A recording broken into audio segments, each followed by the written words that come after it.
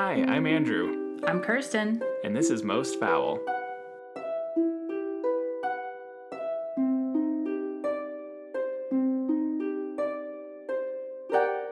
Welcome, everyone, to episode 13. Unlucky number 13. 13's a good number. 13's my favorite number. I think I'm a person who just doesn't have favorites in almost anything. Really? Yeah, it was like, 7 or whatever, but how generic. What about colors? You don't have a favorite color? No. Psychopath. Rainbow. No, there are different colors for different things. I know, but there's not one that like you're just really drawn to and want to be surrounded with. No. All right, I tried. I can never pick. Well, some things it's like, how do you pick a favorite song, favorite movie, favorite book? Like I just can never pick a favorite anything. You're a P. That's why. Myers-Briggs, you're a P. But That's very on brand. who needs to pick? In fact, maybe it's weird to pick, huh?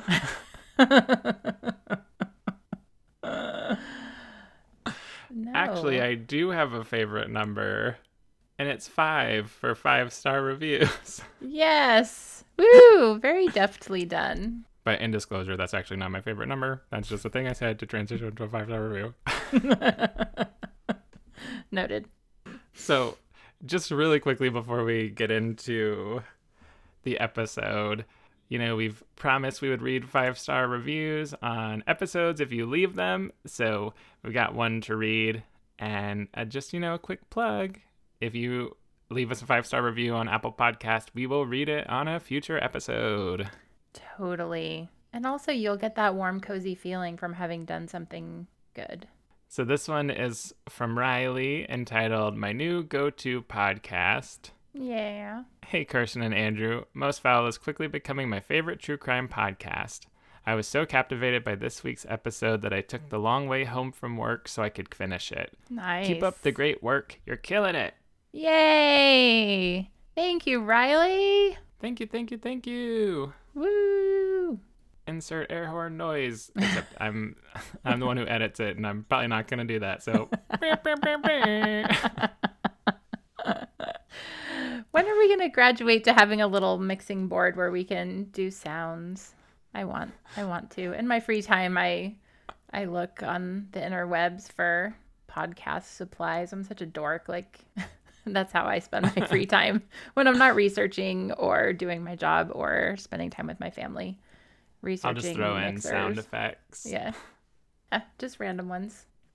This will be very short because I feel like I might have said this on the podcast, but my audio editing class in college is such a joke, and we had to do this like a fully audio like piece that was like storytelling with sound effects. Mm-hmm.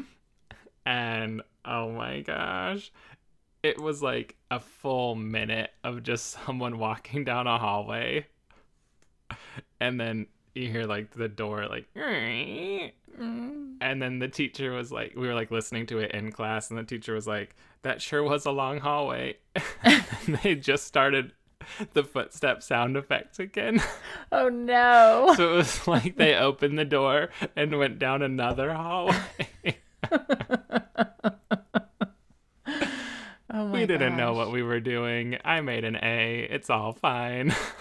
That reminds me, when I was just out of college, this summer after I graduated, I went to Universal Studios in Florida for the first time, and they had I don't know, what do you call, like it's not a ride, it was a experience. A digital interactive experience. And they had an experience at the time that it showed the behind the scenes of Foley artists. And so it took a scene from Murder, She Wrote, I think we've discussed the best television show of all time, and showed the layers of audio being placed over it. And it was so cool. And in that moment, I was thinking, God, I wish I could go back in time and just like redo college. Like, what am I doing with my life? I should have been a Foley artist. No, not necessarily Foley art, but I think that often. It's like, but Am I this is so saying that right? cool. Foley artist, right? That's, yeah, okay. Yeah. I'm trying to be cool, but I'm not like totally sure that I'm doing it right. Because when it's like, when you do have an experience like that, and you're like, oh, that's like a career people have. Yeah, I know. Oh my gosh. I feel like, yeah, my life is riddled with missed opportunities. It's so sad. Oh.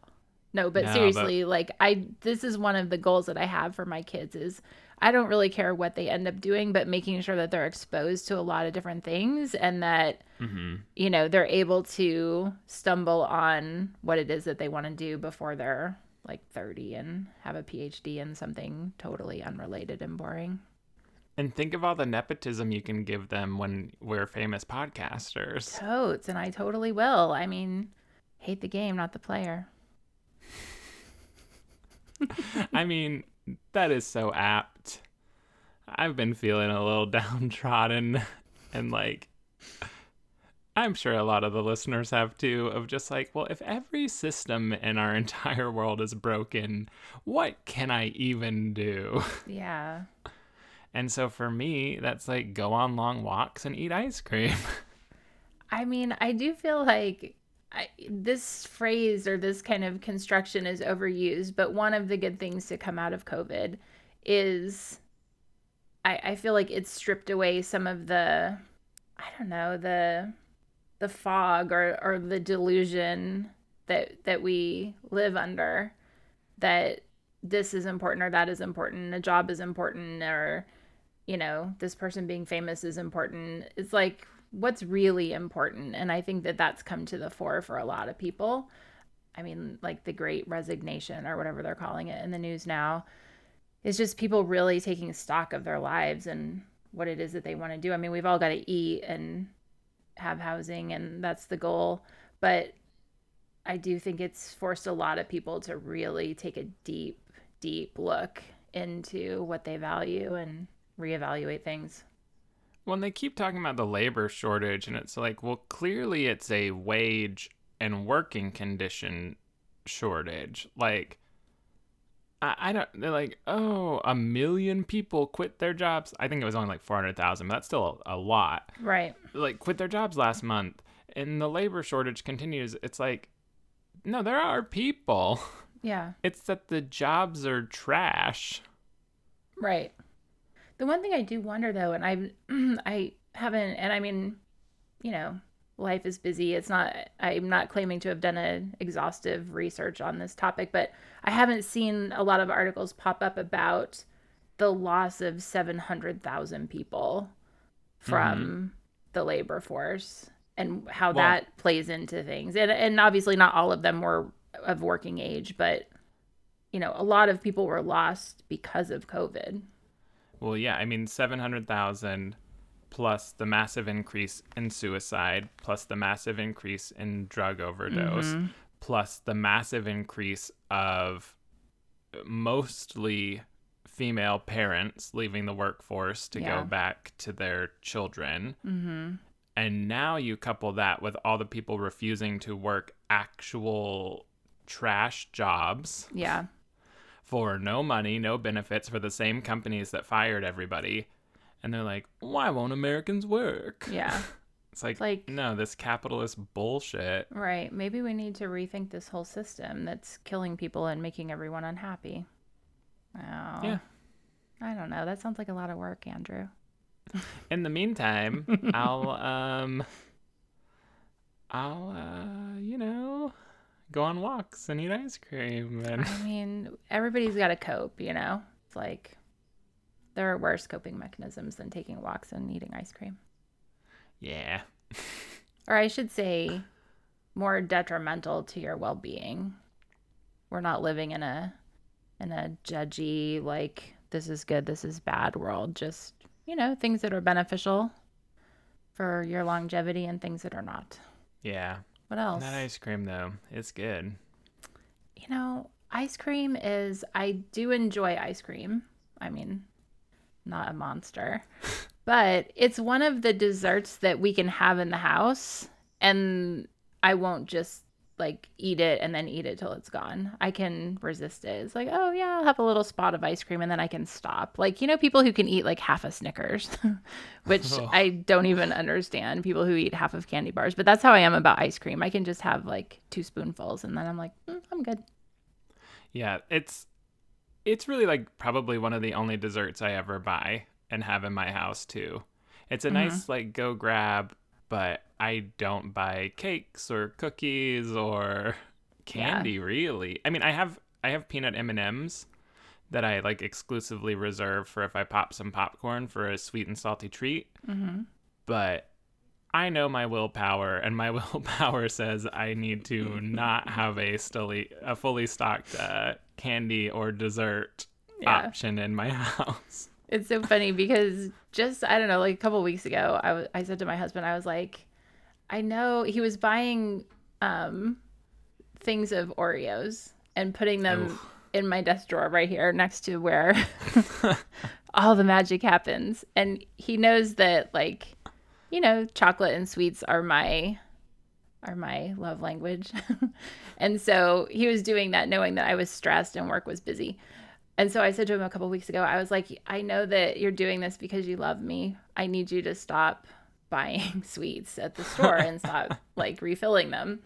And so he did. And so last night we were getting ready to hunker down for a night of like watching murder documentaries. And I said to him, he was in the basement where we keep our overstock. I texted him. I said, is there anything down there like remotely sweets or candy like? And he's like, no, nothing. And so then this morning as he's doing the grocery order, he's like, do you want me to get you something this week? And I'm like, no.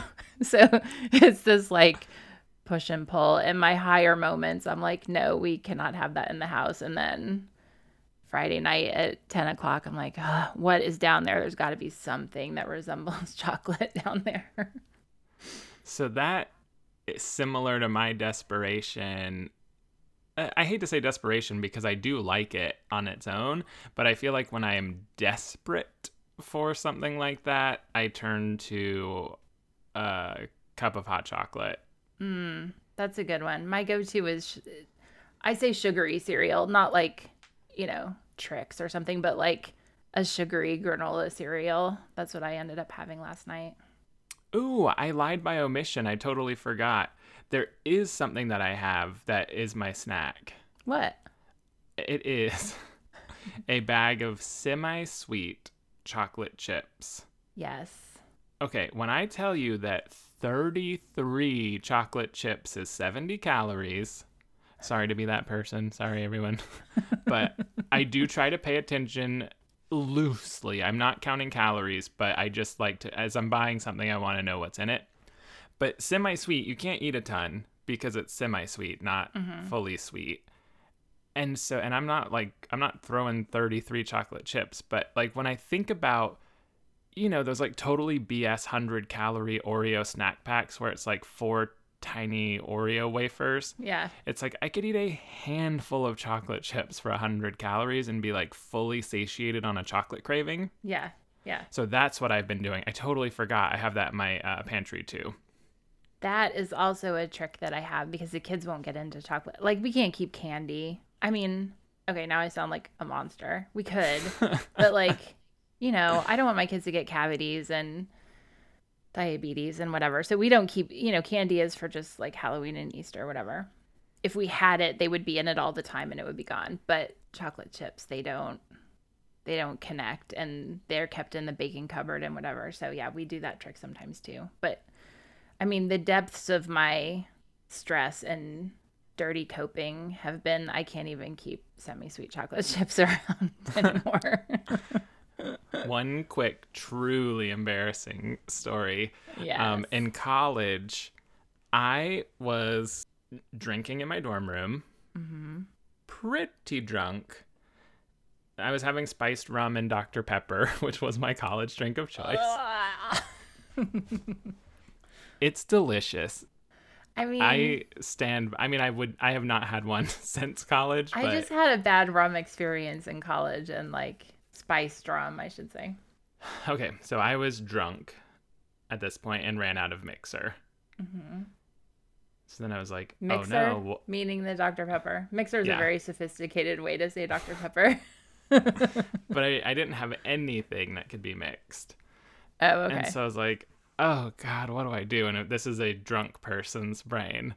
Yeah. And so I was like, oh, I'm going to mix in hot chocolate. Hmm. That actually sounds like it would be delicious.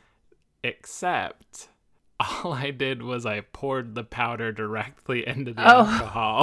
oh my God, Andrew. And I remember it was clumpy, powdery hot chocolate mix and straight rum as I was just trying to drink it. Gross. Although I feel like if we ever do now create like a recipe book, aka a cookbook, is it a cookbook if you don't cook it? Anyway, if we ever do now, we have to come up with a recipe for spiced rum hot chocolate. But that's the thing. Spiced rum hot chocolate probably would be good. Like my brain was functioning enough to be like conceptually this could work, Right. but not enough to execute it. I'll remember that forever. And I didn't have any cup, so I was drinking out of a measuring cup. Hard times, man. Hard times. Oh, Oh my I just God. remember how disgusting it was, but I was drunk enough that I kept going. I was going to say, but you had to drink it because you were in college and it wasn't just like alcohol was plentiful. When you had alcohol, you had to drink it.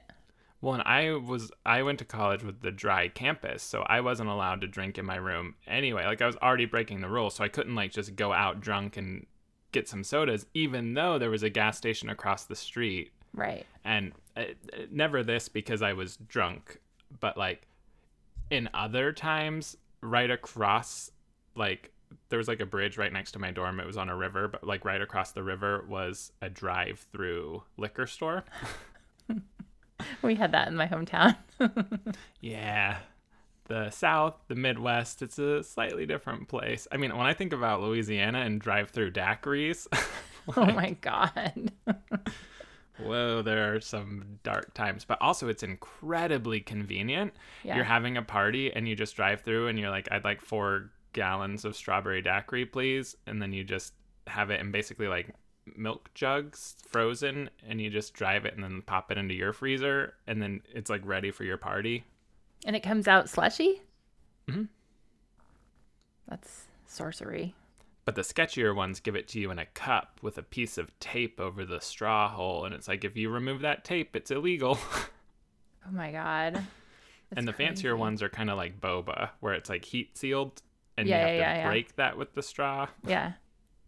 Wow. That's a whole culture. It's a different world. Oh my gosh. Yeah, college is a interesting time. I I'm cannot giving you the imagine transition right here. to the episode. Yeah. And that transition would be I mean, I can only like throw the ball up. You have to hit it. If I could do the transition, I would have just done it. I was just giving you like the seed. yeah, college is interesting. But a thing I didn't do was figure out the perfect crime. I think we have a little bit more practice to do before we're ready for a live show. But we're getting there. Oh. I mean, my college experience had all of the homosexual undertones and none of the murder. Well, after that beautiful transition, shall I just jump right in? Yeah. Well, Andrew, I want to start out by setting the scene as I sometimes do. And there's a saying that I don't know if you have heard of or our listeners have heard of, but it goes that Chicago put the roar in the roaring 20s. And that's where our story starts today. Chicago in the 1920s. Once the city had been a sleepy cowpoke of fewer than 30,000 people way back in 1850. But by 1910, Chicago had grown to a metropolis of over 2 million people. Around 1917, the Great Migration of Black Americans began. Folks fleeing the Jim Crow South and relocating to upper Midwestern cities with new economic opportunities. These Black Americans completely reshaped Chicago again at the early part of the 1900s. Between 1910 and 1920, the Black population of Chicago increased by 148%. And the agrarian life that had once been prominent in that part of the country gave way to an economy centered around heavy industry. Meanwhile, in 1919, the United States Congress ratified the 18th Amendment to the Constitution, which prohibited the manufacture, transportation, and sale of intoxicating beverages, aka Boo. the prohibition started. Can I do one quick aside? Yeah. Did you know that Mississippi had prohibition until the 1960s? What? Uh-huh. I did not know that. Yeah, full prohibition into the 60s, and then technically prohibition was ended like last year because there were still dry counties that like had to overturn being a dry county by like a vote and a charter as opposed to choosing to be a dry county.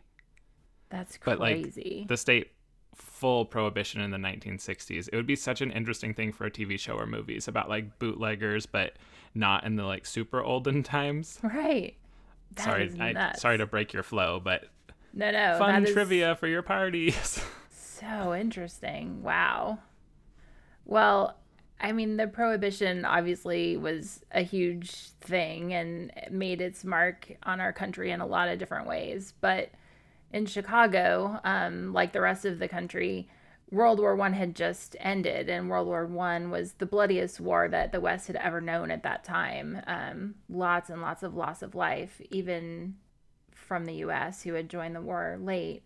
World War I ended in November 1918, and Americans were ready to cut loose after the austerity of wartime.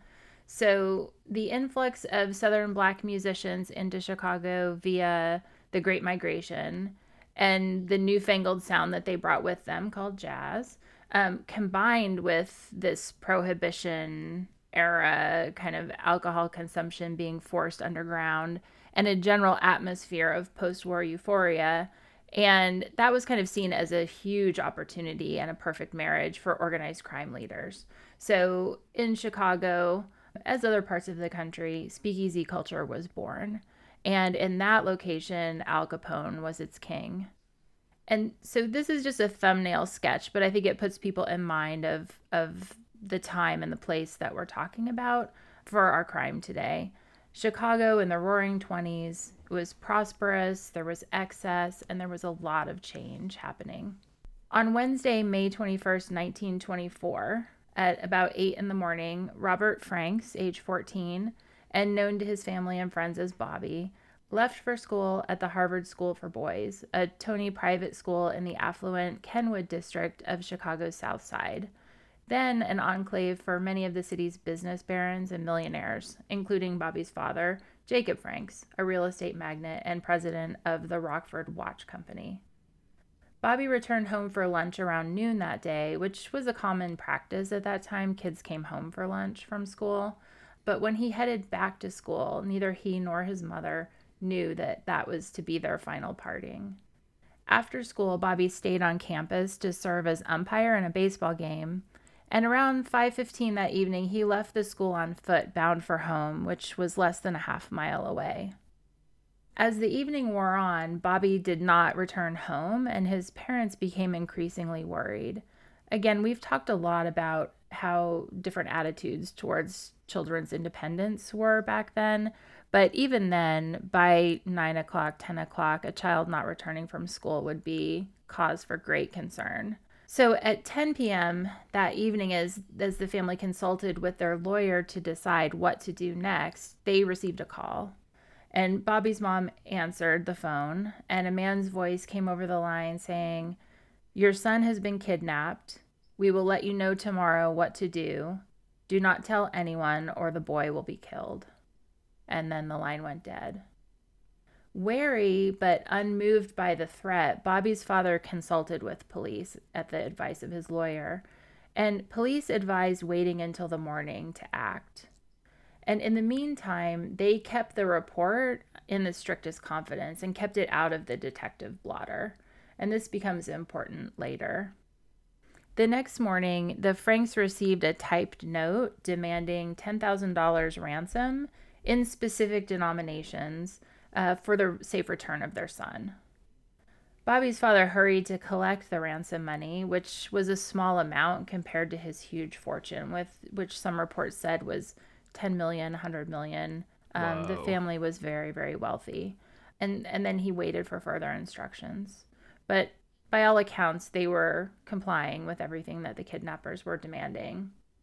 At around 3:15 that afternoon, the kidnapper, who had called himself Mr. Johnson in the note, called again and instructed Bobby's father to take a taxi, which the kidnappers had sent to the home, and then to go to a nearby drugstore to await further instructions. But before the taxi arrived, the family learned that a body had been found fitting the description of Bobby in a culvert just south of the city across the border in Indiana. So Bobby's uncle was dispatched immediately to the morgue to view the body, and he called very shortly afterward and confirmed to his sister and her husband that the unidentified body was Bobby's. So obviously at that point, all ransom requests, all of that is off the table, and it turns into a homicide investigation.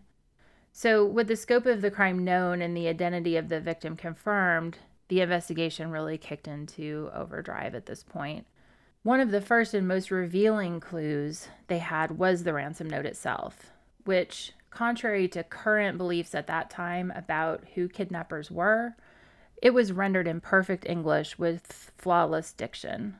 So much so that detectives initially suspected that teachers from Bobby's school must be involved.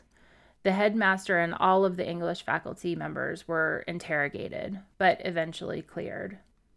Another major clue was a pair of glasses that were found on the trail leading to Bobby's body. Initially, the coroner assumed that the glasses belonged to Bobby himself and placed them on his face.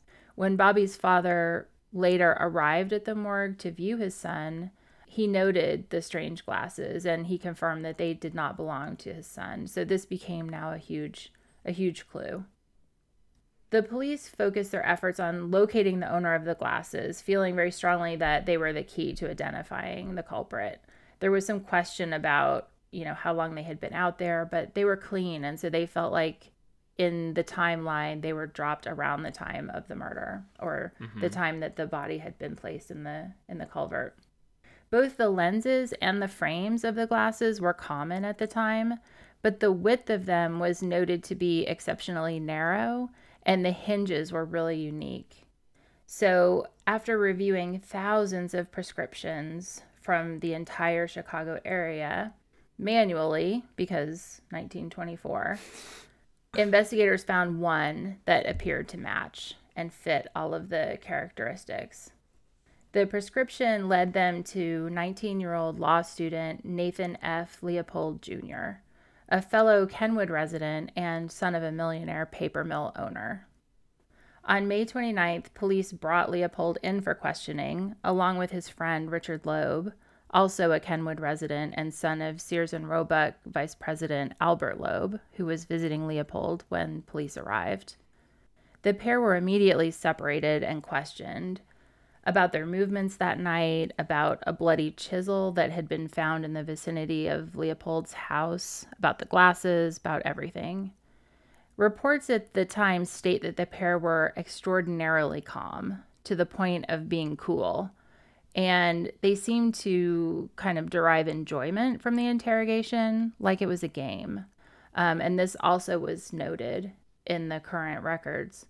But they were getting police over to their side. They were very frank with their stories. Their stories remained consistent over the course of questioning, and they were essentially the same as each other, even though they had been separated immediately.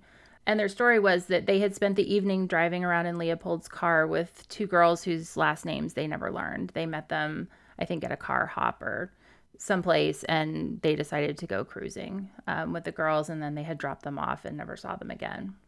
So, flummoxed, police returned to Leopold's home in search of a typewriter they believed that the ransom note had been written on.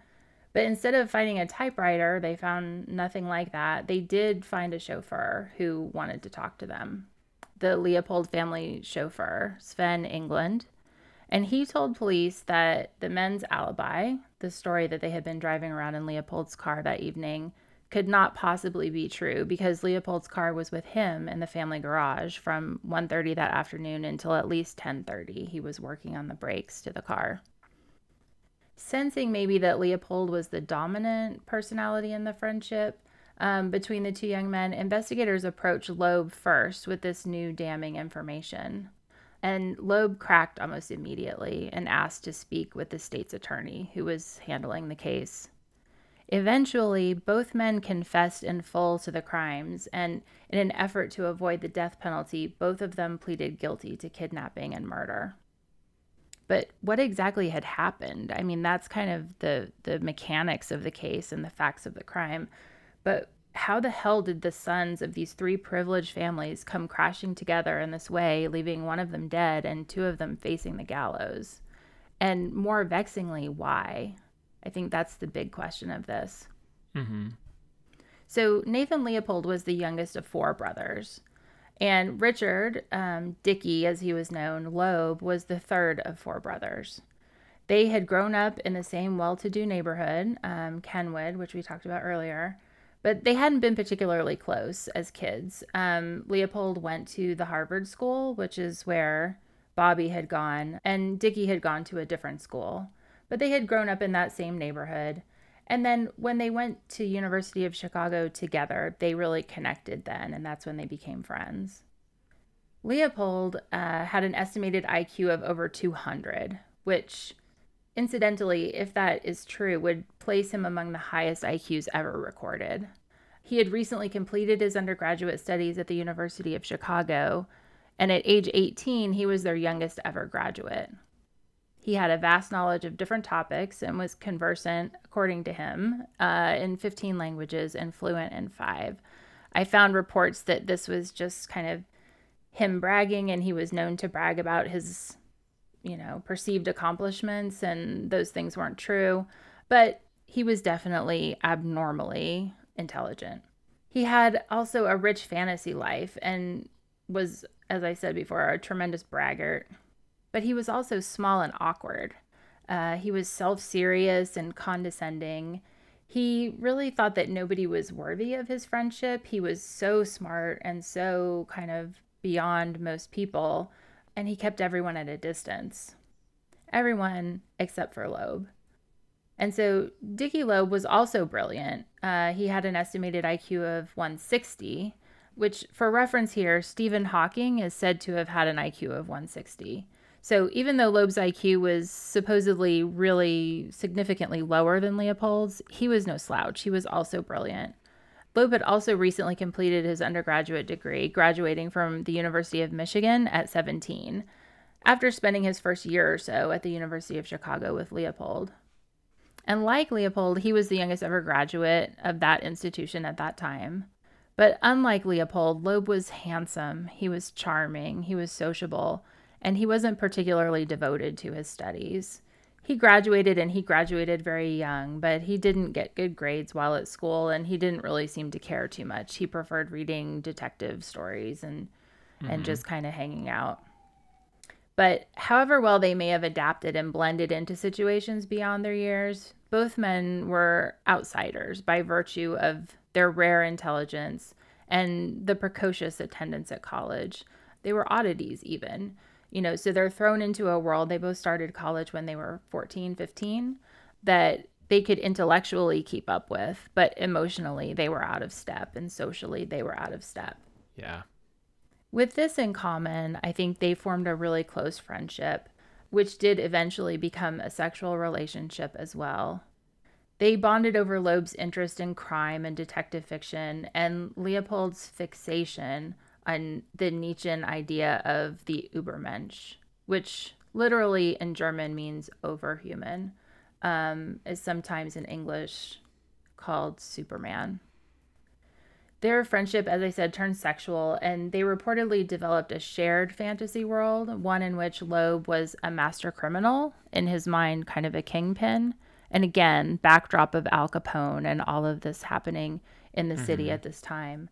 And Leopold was his, quote, strong and powerful slave, favored by his sovereign to settle disputes in single-handed combat, end quote.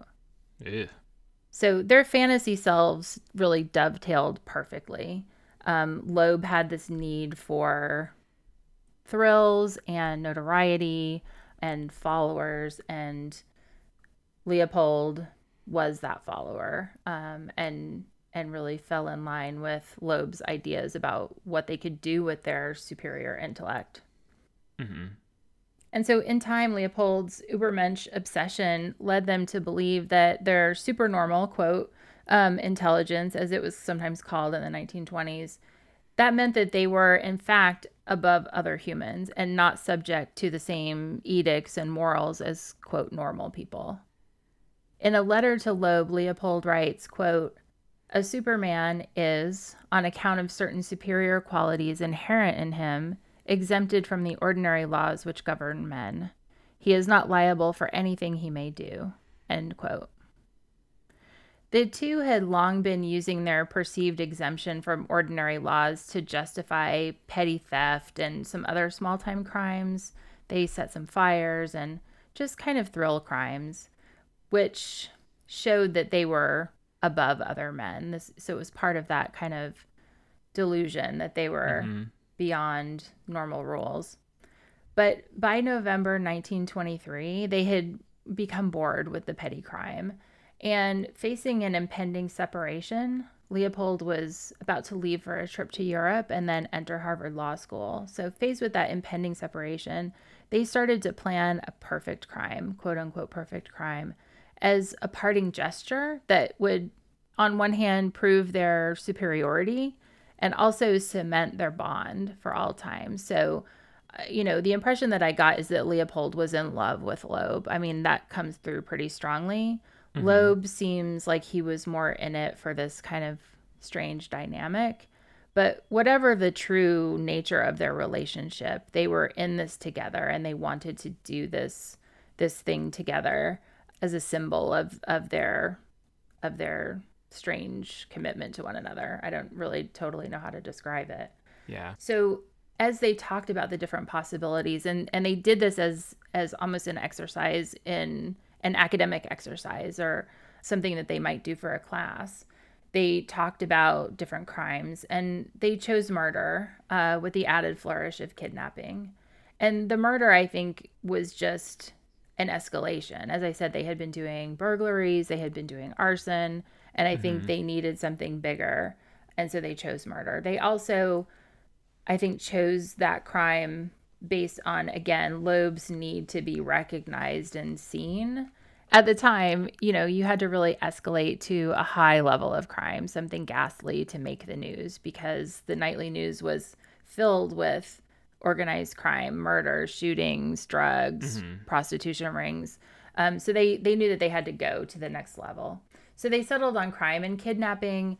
They talked about later adding the kidnapping because it would obscure the motive or the lack of motive. It would seem like people who were just out for the money, and because they didn't need the money, that might eliminate them as suspects. But also for the money. They enjoyed having money. They had never wanted for anything, according to reports, but the money was just seen as kind of icing on the cake. So why not have a ransom? According to Leopold's confession, collecting the ransom was the trickiest bit to figure out. I should say collecting the ransom and getting away with it. And it took some time to devise a plan that they believed was foolproof for that part of it. In the end, though, they used a scheme for collecting the ransom that was so intricate that their victim had been found and identified before they were able to collect it. And now, I said earlier that it was important to note that the crime had been kept out of the detective blotter when the father reported it. And that actually gave them more time because Bobby's body was found first thing in the morning the next day. They had chosen the culvert thinking that no one would ever come across the body there, that they would have Mm-hmm. months, and at that point, his remains would be skeleton. But someone actually found it the very next morning. The only thing that delayed the identification until the next afternoon is that it had been kept out of the detective blotter. If Oh. that had been in there, they would have connected it even sooner and the family would have had an ID first thing in the morning. So, there is a theme here of kind of their supposed brilliance and the perfect plan that they had. But as we go on, you'll see a lot of things that they planned very carefully didn't work out to plan. And that was one of them. But beginning weeks before the crime, they went through elaborate machinations to create a false identity known as Morton D. Ballard. Leopold used that identity to book a hotel room and hire a rental car for the abduction itself. This part went according to plan, but they apparently miscalculated the normal man's ability to identify someone by sight a week after meeting. Once things started coming apart, they got various witnesses from the car rental company and the hotel, who were able to unequivocally identify Leopold from a lineup as the person they had transacted with prior to the murder under that assumed identity. Finally, they settled upon the method of the murder, and that was to be bludgeoning with the blunt end of a chisel, which they bought just for that purpose. That was meant to subdue the victim, and then they planned to strangle the victim by wrapping a rope around his neck and each pulling one end. So that would make both of them equally culpable. But I do think, there are some kind of sexual overtones to that in the sense that they were both engaging in this act together. So I think it was part of their Mm-hmm. fantasy life as well as maybe having a legal component. They knew that they both were kind of in it together. There was no getting one of them kind of getting out of this if they got caught. Yeah. The consensus at the time and even now is that Leopold drove the car while Loeb struck Bobby from behind. And when that did not subdue him, as they thought that it would, Loeb pulled him into the back seat and put a cloth in his mouth to keep him from screaming and attracting notice. They were, after all, right in their very own neighborhood. This act resulted in his suffocation. So, again, the initial part of this went to plan, but there's definitely evidence here that there were a lot of realities to the situation that they hadn't thought of. And things kind of went off the rails. And we've seen this in other cases. The Losers of Chaos case, one of the murders they talked about, they expected to stab him once and that he would just crumple and that would be it. Yeah. But murder is hard. And that was something they didn't know before this. And so the killing they thought would be bloodless, but one of the blows to Bobby's head broke the skin on his forehead and he bled all over the car. So it was a mess. And both of them later stated in their statements that Leopold yelled, "Oh God, this is terrible. I didn't know it would be like this." So, in that moment, I think, again, the discrepancy between their intelligence and their kind of emotional and social intelligence really comes to the fore in moments like this. And so they hadn't pre-selected a victim, but they had settled on a couple of factors they were looking for as they searched for a victim. They wanted a boy because they felt that girls were too looked after, that boys have more independence and would be more likely to be off on their own. And they wanted someone from a wealthy family, someone who could pay the ransom. That was always part of the plan. And so they chose the nearby Harvard School as their hunting ground. And for context, I put a map together because I'm a dork and it's what I do. Leopold lived very close to the school. He lived on the same block as the school. And Loeb and Bobby lived just a couple blocks away. So when I say that they chose that school as their hunting ground, I mean, they chose their immediate neighborhood. They were driving around the streets, the blocks right near their house. And ultimately, they chose Bobby because he just had the misfortune of being in the wrong place at the wrong time. He was a small boy, kind of slight, and they felt they could overpower him. So Leopold and Loeb cruised the neighborhood on the afternoon of May 21st, around 3:30 when school got out, looking for potential victims. And a little before 5:30, they spotted Bobby about a block from school. If you remember before, we said he had left the ball game and he's walking on his way home. And he was about halfway when they saw him. They pulled up alongside, and Loeb knew Bobby. Some reports say they were cousins, other reports say they were distant relatives, and some don't mention a connection at all. But they had an acquaintance. And so Loeb spoke to him and they offered him a ride.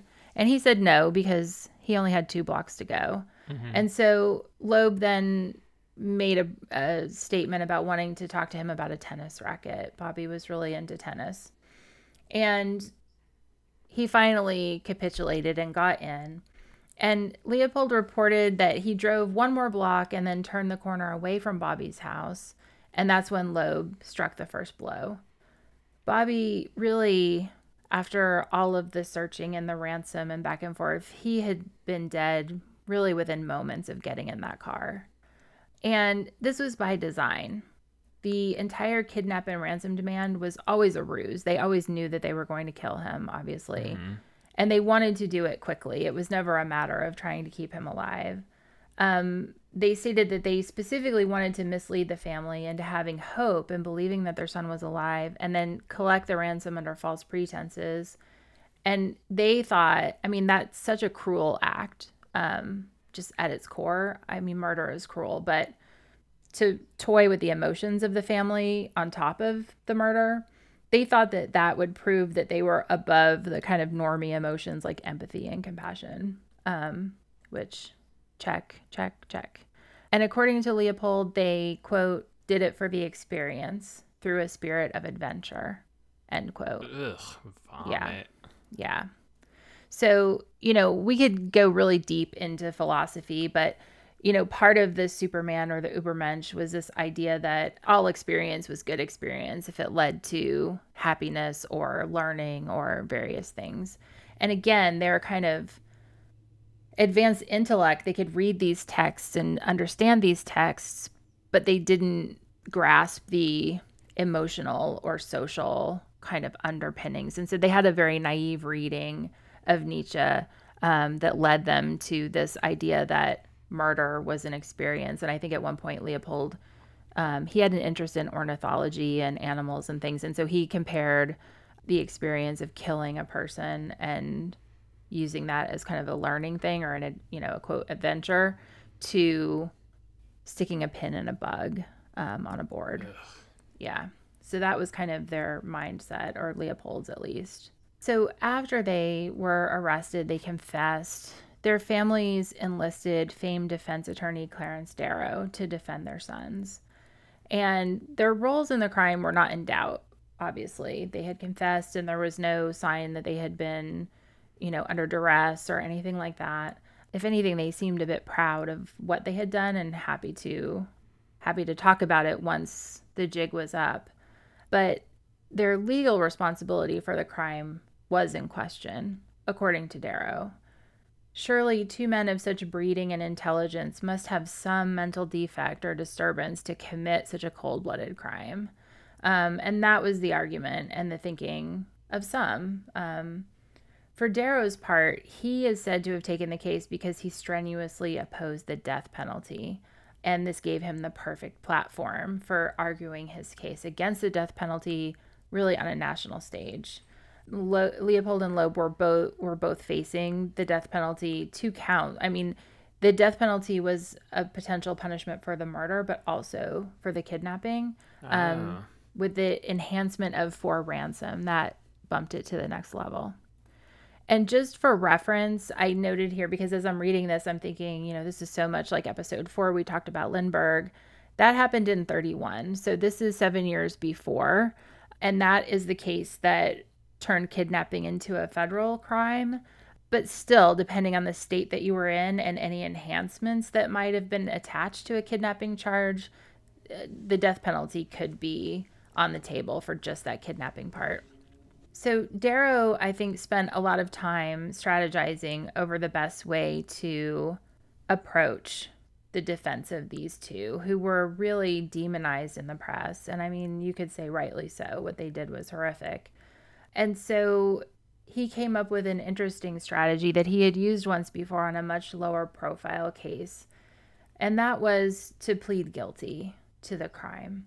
If he pled not guilty and they went before juries, he felt very sure that they would be convicted and they would get the death penalty. By pleading guilty, there would be no trial at all. Technically, there would be only a sentencing hearing. And that's what they had, a 32-day sentencing hearing, which was sometimes nonetheless called the trial of the century. Yeah. Multiple quote alienists, which is what psychiatrists were called at the time, were called on both sides to testify to Leopold and Loeb's mental states and sanity. They wanted to talk about mitigating circumstances. So again, we've talked about this in some other cases. If they were not guilty by reason of insanity, then they could be committed for life, right? But there seemed to be no question at all about their sanity. They were cogent, they were articulate, they were, whatever maybe kind of delusions they might have had, they were fully in touch with reality. Everyone seemed to agree on that. So not guilty by reason of insanity was off the table. But what Darrow wanted to do was he introduced the idea of not sanity or insanity, but mental illness. And, the field of psychiatry and psychology was developing rapidly at this time. And understandings were becoming better and better about what that meant within specialist circles. But for lay people, it was still not very well understood at all. But that was what he hoped to do. And so the prosecution witnesses were all neurological psychiatrists, and the defense specialists were all from the psychoanalytic side. So, as often happens in cases, the experts came to opposite conclusions depending which side of the courtroom they were on. But really, in this case, it was rooted not in having a predetermined outcome in mind, but their differing specialties. So the prosecution claimed the men had no mental, meaning neurological defects or trauma. Physically, nothing had happened to their brains to impose a mental defect, because that's one way to view mental illness, is the organic makeup of the brain. The defense claimed they did have mental, meaning what we would call psychological defects or trauma. And that was actually true. And they did a pretty good job of proving that, that they had some traumas. Leopold had been sexually abused by a governess, and there were different things. So mitigating circumstances, mental illness, mental wellness, mental defect, all of this was kind of thrown in. And knowing that this was going to be his strategy is part of why Darrow wanted to plead guilty, because it meant that a jury would not be deciding this case, a judge would. And so a judge is taking all of this in. Lay people at the time had very little understanding of the differences between these approaches, and the press churned out articles calling the entire field of psychiatry into question, because in their view, how could you even rely on a field where eminent specialists couldn't agree on something as simple as a diagnosis? And we see some of this come up again today. Different specialists will say wildly different things. In the end, though, Darrow gave a dramatic and earnest 12-hour summation to the sentencing hearing, and it's been called the greatest speech or summation of his career. He spoke passionately about the barbarity of the death penalty and recounted the mitigating factors he believed should spare his clients' lives. His approach proved successful in one regard. In September 1924, the judge sentenced both Leopold and Loeb to life in prison for the murder of Bobby Franks, plus 99 years for each of them for his kidnapping. So they had escaped the death penalty, which was Darrow's goal. They were never going to not go to jail for a very, very long time, maybe forever, for this crime. But ultimately, after all of the witnesses that they brought, what the judge ended up saying is it wasn't the mental trauma that swayed him to give life in prison. It was their youth. That's what he said. He said the mental defects and the traumas that the boys had suffered were really not very different from traumas that most people experience in their youth, and they don't turn into killers. But he did cite their age. Now, the prosecutor basically went ballistic at this and lost his cool publicly in the press about the judge because many other people had been tried and sent to the gallows who were 18. You know, the boys, when they committed the crime, were 18 and 19. And by the time of the trial, I think they were both 19. You know, 19 in the 1920s was pretty well on your way to adulthood. So, Yeah. you know, I think that the prosecution felt like that was just the strangest and most inconsistent kind of ruling. But that brought the case to an end, and the men were immediately sent to the same prison, but they were kept separated. They were then, one of them, I can't remember who, was eventually sent to a different prison a little bit farther away. And then after a few years, around 1931, they both were sent to the second prison. And by that point, enough time had passed. They were not actively keeping the two apart. They seemed to be pretty ideal prisoners. They spent time volunteering, and Leopold did a lot for the prison school and expanded the high school and even added junior college classes.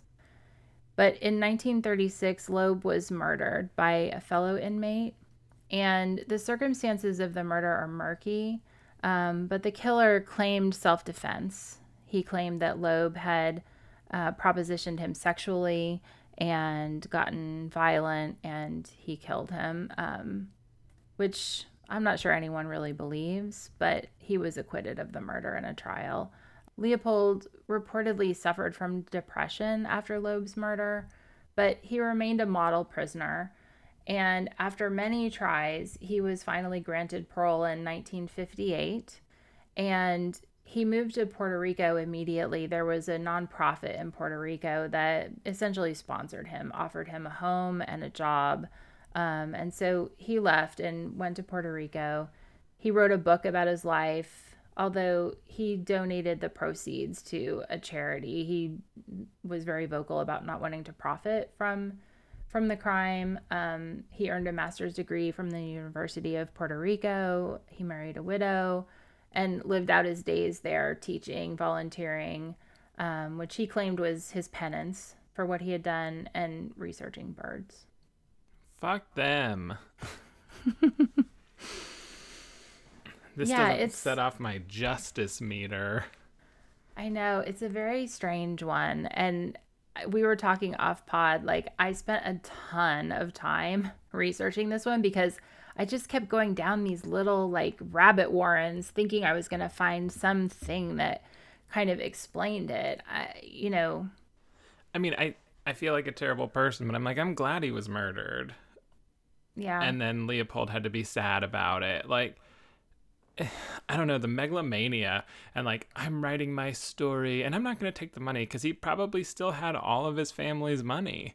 Oh, yeah. His family, they never forsook them, or they remained steadfast in their support for both boys. I will say, and again, this is just one of those little things that I kind of dove into, but Loeb's father died the month after the sentencing.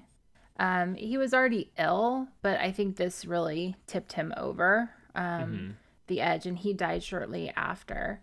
All of their parents really, none of their parents died much later than the crime, except Loeb's mother. She lived to 1950. All the others died within just a few years. So, I mean, you get a very clear picture that this destroyed all three families. But Loeb supported Dickie, as he was known, until the end, visited him in prison all the time. Their brothers continued to support them. I think it took their families a while to really feel that it was true. I think until they confessed and they heard their confessions come out of their mouths, they had a hard time believing that it had happened. But even when they knew beyond a shadow that that's what had happened, they still supported them. And I'm sure that was financial as well. I think part of what triggered our deciding to do this episode is this idea of two people coming together and this kind of joint delusion that we saw in Slender Man and in the Parker Hulme case. And I think, when you see it here, the dynamics between the two, it's hard though to really know what is happening, because in some ways Leopold was dominant and it seems like he was the smarter of the two, which, I mean, again, they were both so smart. It almost doesn't even matter, right? But then Loeb was kind of the sexy psychopath, I think. I mean, he was charming. He seemed to really take people in. A lot of girls came to his defense, or women, I should say. Young women from the university came to the police and spoke up for Dickie, that Dickie was a great guy and Dickie would never hurt it. Like, he had a lot of girlfriends and they dated women, both of them, even though they were in this relationship. So it's hard to really understand the dynamics. I mean, it's clear that they didn't have a lot of empathy or remorse. I mean, we try not to throw around diagnosis here, but, so when he talks of penance later in his life, and I mean, generally being as good of a former prisoner / murderer, kidnapper as you could be, you have to wonder, like, can someone really develop a conscience later in life? Or was he just, without Loeb's influence, he had decided, he was going to live a certain way, like it wasn't worth it for him. Like, he was basically doing it for Loeb. And he said in one interview that the motive for him was pleasing Loeb. Like, so it's a very strange dynamic, and it's hard to know exactly, how it all came together. But I mean, I think mental defect can be used in the sense that their brains clearly didn't function like your typical person. Yeah, but I mean, it's so confusing. It's like, you don't deserve to be let out of prison. I don't care how good of a prisoner you are, and the fact that you're probably not a risk for ever committing that crime again. It's like, well, you killed someone and they never got to live their life. Why do you get to? Yeah. No, I'm with you. I mean, we've talked before about the death penalty, and I'm pretty ambivalent about that. But for life in prison, I have zero ambivalence. I mean, to me, I don't think that I believe in punishment. I don't think that sentencing in jail is just about, are they a threat to society? Like, I think that there has to be a punishment component. And, back to my fire and brimstone thing, I do think eye for an eye, in the sense that if you take a life, you give a life, and that life is yours. Like, not in the sense of being put to death, but being in prison. Fuck It's them. a weird one. Yeah, seriously. No, for sure. Just the scariness, like, in a way, to me, only my opinion, but to me, this is scarier than a serial killer. Like, just these narcissists, megalomaniac, whatever they are. I'm so smart, and to prove it, I'm just going to pick any person at random and kill them because I know I can get away with it. Like, and there's something so diabolical about two people doing it and not one. Yeah. Yeah, but, I think that in his makeup, I think that I'm not convinced that Loeb couldn't have been like a modern day serial killer. He seemed to have that makeup.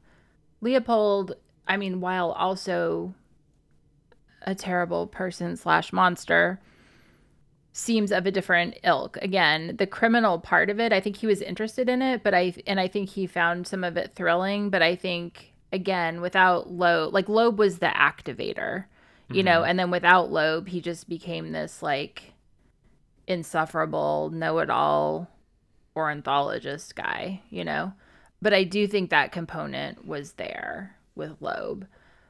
This is a long time ago, and there's not a lot of those kinds of details. And certainly the family's not going to come out and say, oh, yeah, like, Loeb was killing cats in the backyard. But, who knows what was behind that.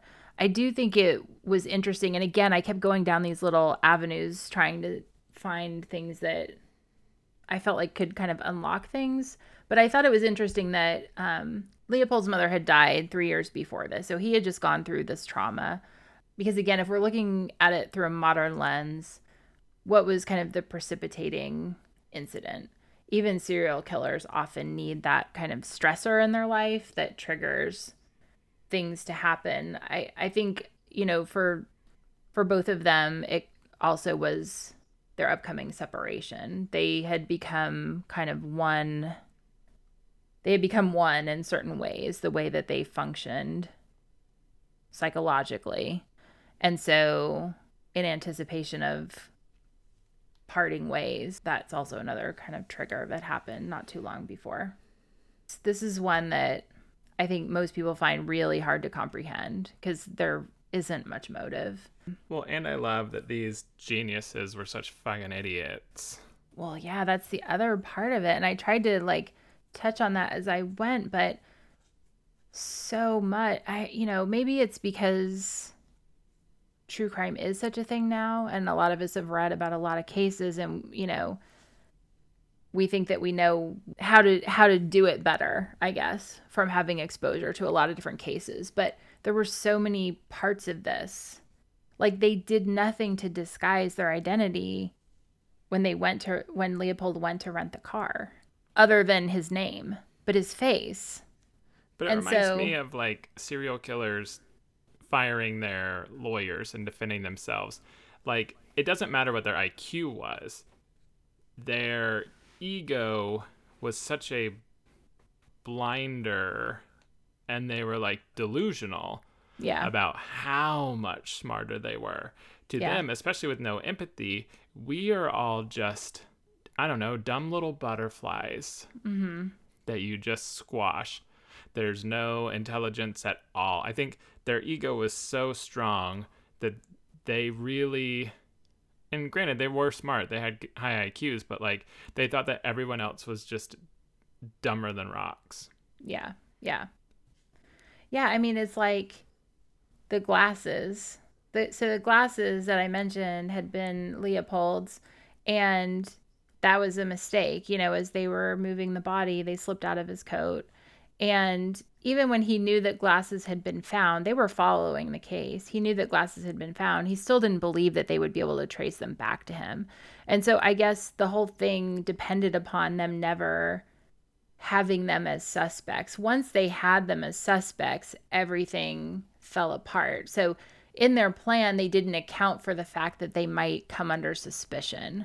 I think when we read about a lot of people now, they know that they will be under suspicion, and so they take countermeasures, right?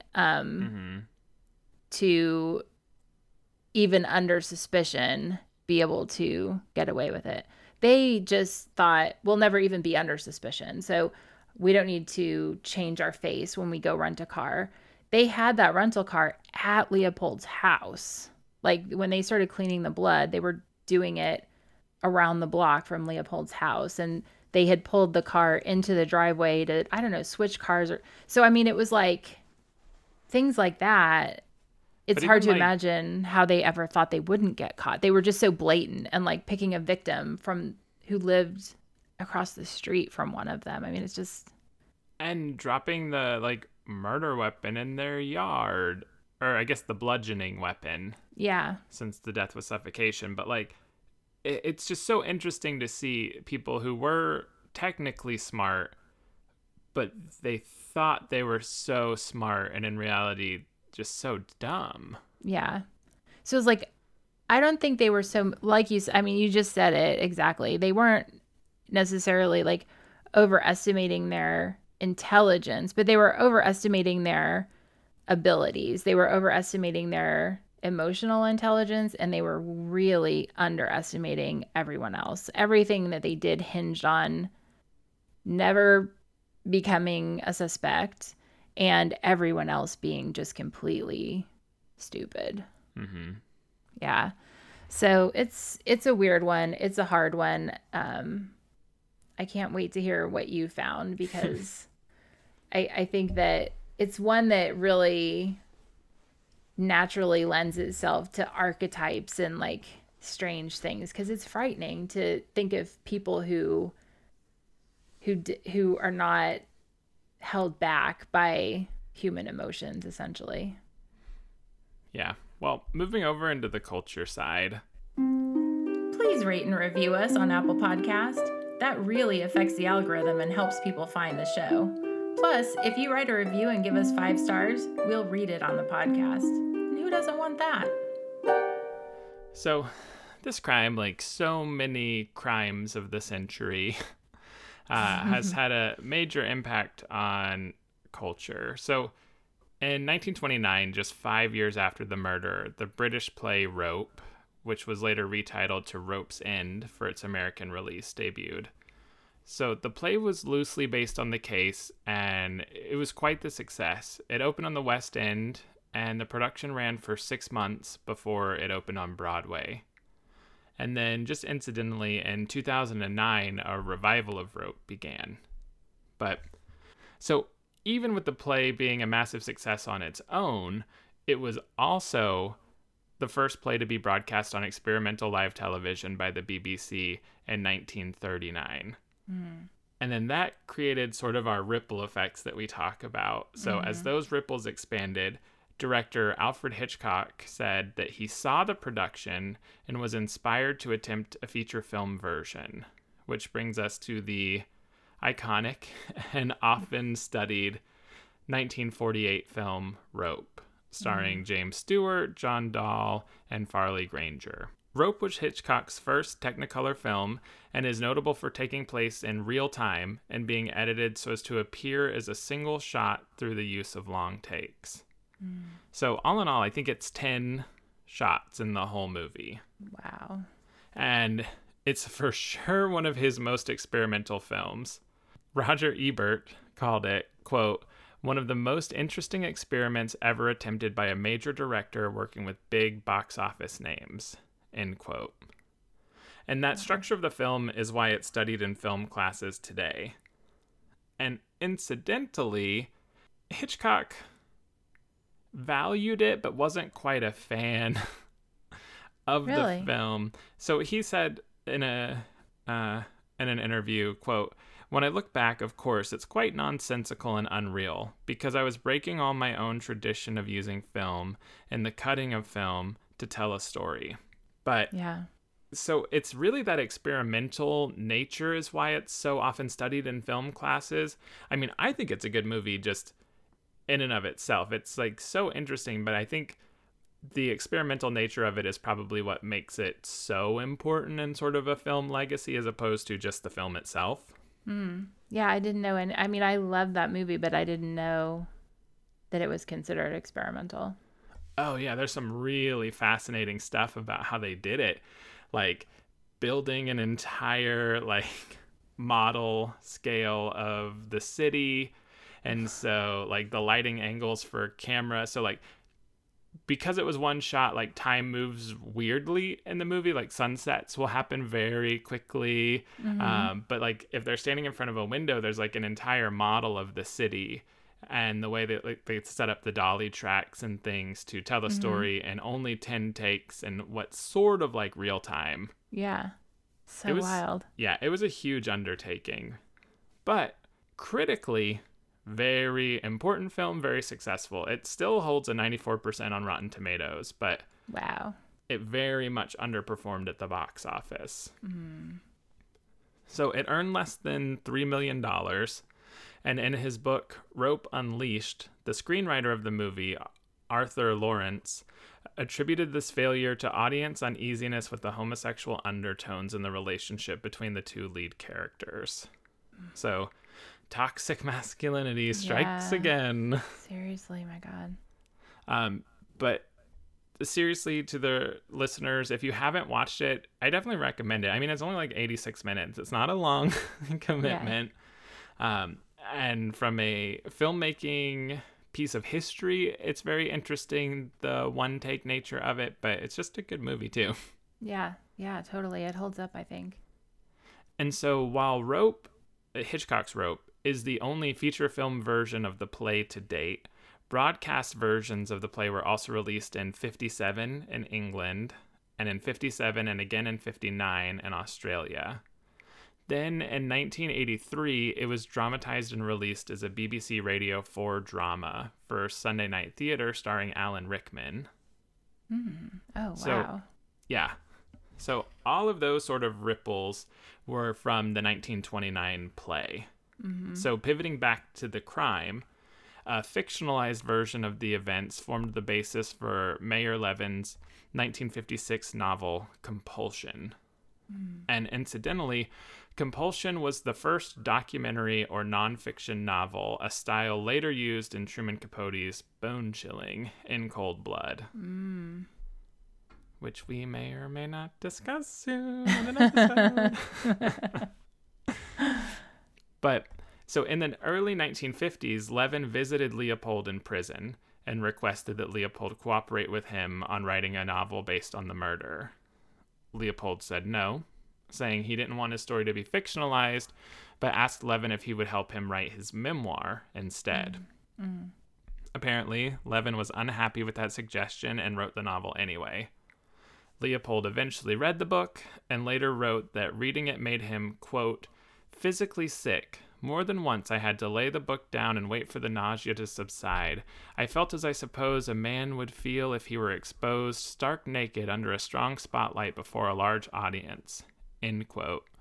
So I think we can all agree, fuck that guy and fuck his feelings. Yeah. Good, you little fucking piece of shit.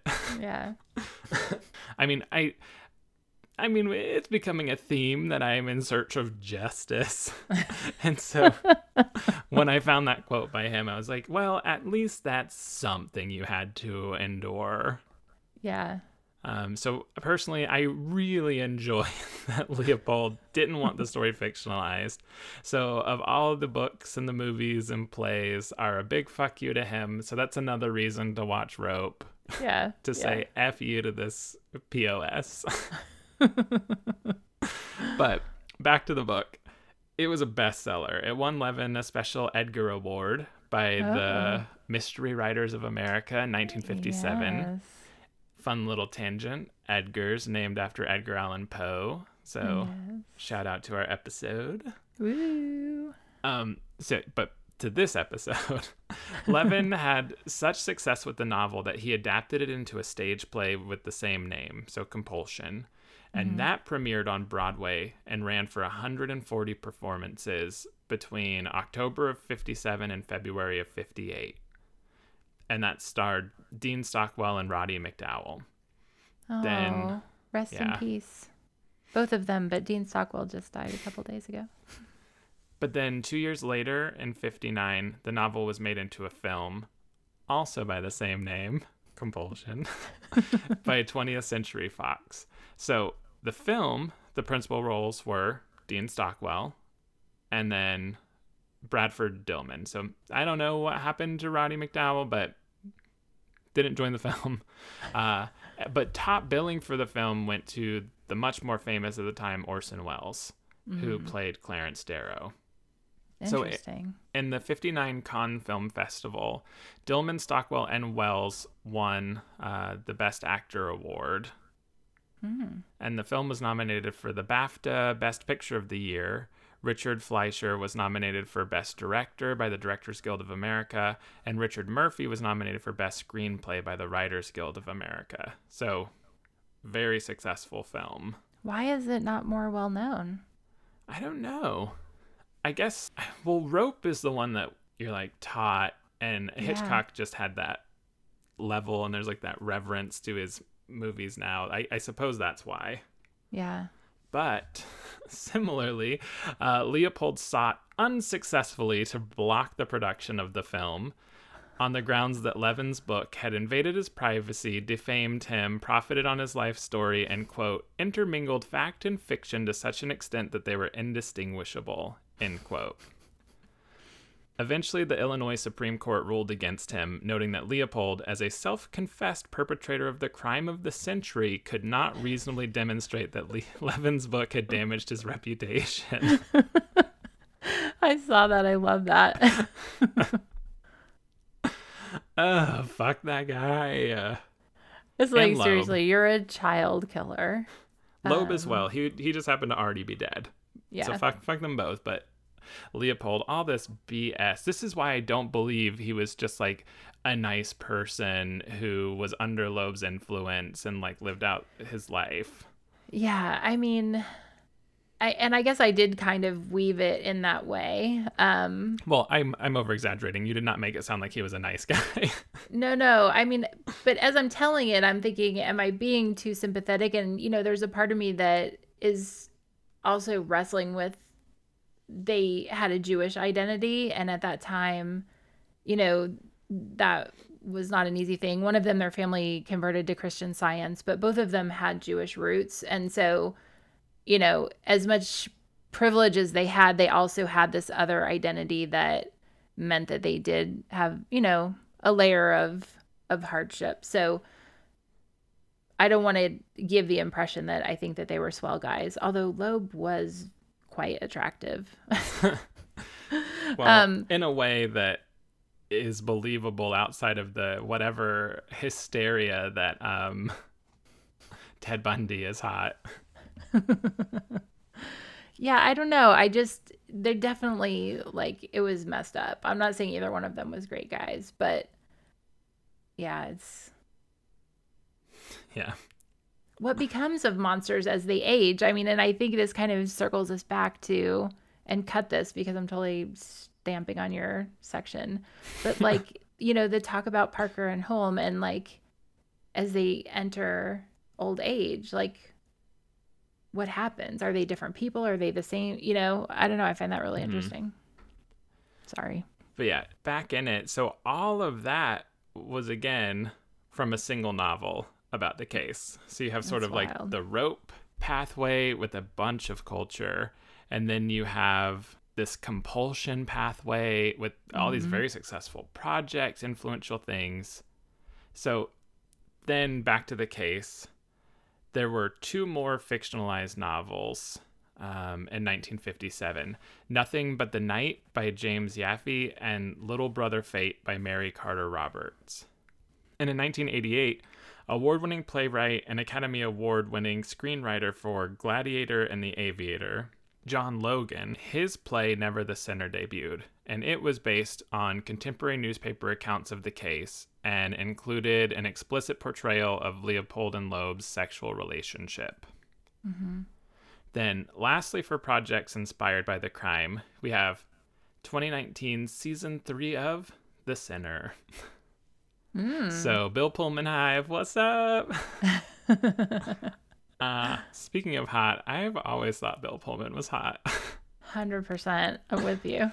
So then for season 3 of The Sinner, we also bring in Matt Bomer and Chris Messina.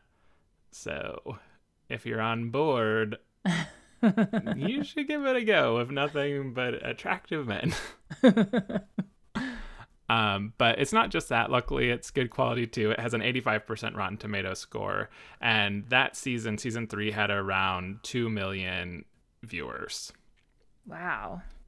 I'll have to check that out. I like all of those people. And so even though that's it kind of for direct inspiration, I'm definitely not done. So the ripples continue. And in his 2014 book, Murder Most Queer, theater scholar Jordan Schildkraut examines changing attitudes toward homosexuality in various theatrical and cinematic representations of the Leopold and Loeb case. And now I want to talk about other works that have been influenced but not direct representatives of the case. And the one that was really surprising to me, 1940s groundbreaking novel Native Son by Richard Wright was released. And according to Robert Butler, a professor of English at Canisius College, the case was a major influence on the book. So according to historical accounts, Wright followed the case in the Jackson, Mississippi newspapers when it erupted as the, quote, crime of the century. The case pushed him to conduct extensive research in Chicago for the completion of Native Son. The novel was a successful and groundbreaking bestseller, selling 250,000 hardcover copies within 3 weeks of publication by the Book of the Month Club. Wow. It was one of the earliest successful attempts to explain the racial divide in America in terms of the social conditions imposed on African Americans by the dominant white society. It's number 71 on the American Library Association lists of the most 100 frequently challenged books. The Modern Library placed it number 20 on its list of the 100 best novels of the 20th century. And Time magazine included the novel in its Time 100 Best English Language Novels from 1923 to 2005. So, Wow. Native Son is also mentioned in the film American History X. A copy of the book can be seen in the movie The Help. It wasn't all just glowing. James Baldwin criticized the book in his short story Previous Conditions. But it's mentioned in Edward Bunker's novel Little Boy Blue, and a large section of Percival Everett's novel Erasure contains a parody of Native Son. A line from the trial speech in Native Son is woven into the plot of Lemony Snicket's book, The Penultimate Peril. In Star Trek Deep Space Nine, Benny Russell cites Native Son as an example of a significant work of African American literature. The book's also been adapted for the stage many times and has been adapted into a film 3 times. So, I'm a broken record, but the ripples just keep going. Yeah. So, again, back to the case and its influence, it sort of had that TV run, episodes of Matlock, Columbo, Murdoch Mysteries, all sort of influenced by the case, as well as the films Swoon, Funny Games, RSVP, 2002's Murder by Numbers, starring Sandra Bullock and Ryan Gosling. I love that movie. So creepy. And I think most recently, it also influenced Daniel Klaus's 2005 graphic novel Ice Haven and Stephen Dolinoff's hit off-Broadway musical Thrill Me, the Leopold and Loeb story. Wow. So that was a lot. Yeah. But as you can see, I mean, even with as old as it is, and sometimes I guess it helps with how old it is to give it that time, but any of those cases that were labeled a crime of the century almost immediately, within 5 years, had pieces of media churning out about them. People were just fascinated. Well, I mean, I think this one has to be one of the earlier, I mean, I don't know all of them off the top of my head, but it has to be one of the earlier cases, documented cases of a thrill crime, of a thrill kill. And I think that for people is just so hard to wrap their brains around. Plus attractive, wealthy. It was like against all of the norms. Right. And expectations. I mean, again, they had such a fixed idea of what a kidnapper would be that when the note came in perfect English, they were just totally thrown. It was such a thing that they noted as being highly unexpected and irregular. And definitely reading through, I read through not all of the confession, but a lot of it, and reading about the trial or not the trial, the sentencing hearing, it definitely smacked of some of the same themes that we see in affluenza cases today. So even though there's nothing kind of explicitly racial, again, as I'm researching, I can't help but see that they have an identity that, is oppressed, but it's also in the backdrop of this changing city that's becoming more and more multicultural, and all of the white anxiety that goes along with that. But they were definitely playing their affluence and expecting that to help them significantly. And it did. I mean, it did in a lot of ways. A Black defendant who was 18 would not have been saved from the gallows because they were too young, or a lower class defendant who was 18, I don't think would have been saved from the gallows because they were too young. And certainly they would not have had the means to hire Clarence Darrow to argue their case. Yeah. And I know I wanted to mention this earlier, but you mentioned their Jewish identity. And I just felt like it's something I learned, so I feel like maybe listeners might also not be super familiar. The U.S. was, I mean, a lot of people are still anti-Semitic, but the U.S. was massively anti-Semitic at the time.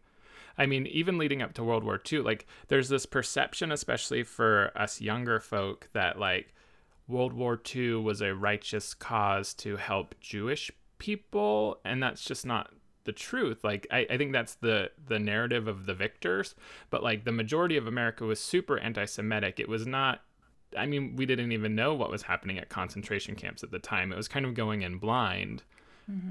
But it wasn't like this altruistic, we loved Jewish people and diversity. So yeah, at the time, like, anti-Semitism was running rampant in like crazy ways. I mean, I've seen photos of Nazi rallies filling Madison Square Garden. Like, Nazism was trying to be spread in America. It was just a very interesting reality that shattered sort of my World War II understanding and sort of understanding of that time frame. So I just wanted to mention it because it was a shock to me. So I thought maybe some listeners might not know that either. Yeah, definitely. No, I think it's a good point. And as I'm reading this, Loeb, his father was Jewish, and his mother had been raised Catholic. And I think it's his family that converted to Christian Science. And then his mom is the one who lived for a long time, and she became active in Christian Science. But Leopold's family was Jewish. Both his mother and his father, they were German Jews who had come over, in previous generations. And that Kenwood area was a Jewish enclave at the time. So in that area, they were well respected and established and certainly wealthy. But I think that doesn't mean that they weren't also experiencing the negative effects of that part of their identity in the larger scale, or when they went out of that neighborhood or those things. So, I mean, I don't have sympathy for them per se. I mean, they definitely were very bad dudes, but I think with all of these cases, as we dig in, there's more to it than just, simple black and white. Yeah. But listeners, thank you for going on this episode, this journey with us. I wanted to give one last plug. I know we've changed up the format, but as you heard, we're still doing inciting incidents, so send them in. There's a form on our website, mostfoulpod.com, or you can write directly to us at mostfoulpod@gmail.com. Absolutely. And as always, we appreciate the hell out of you. 100%.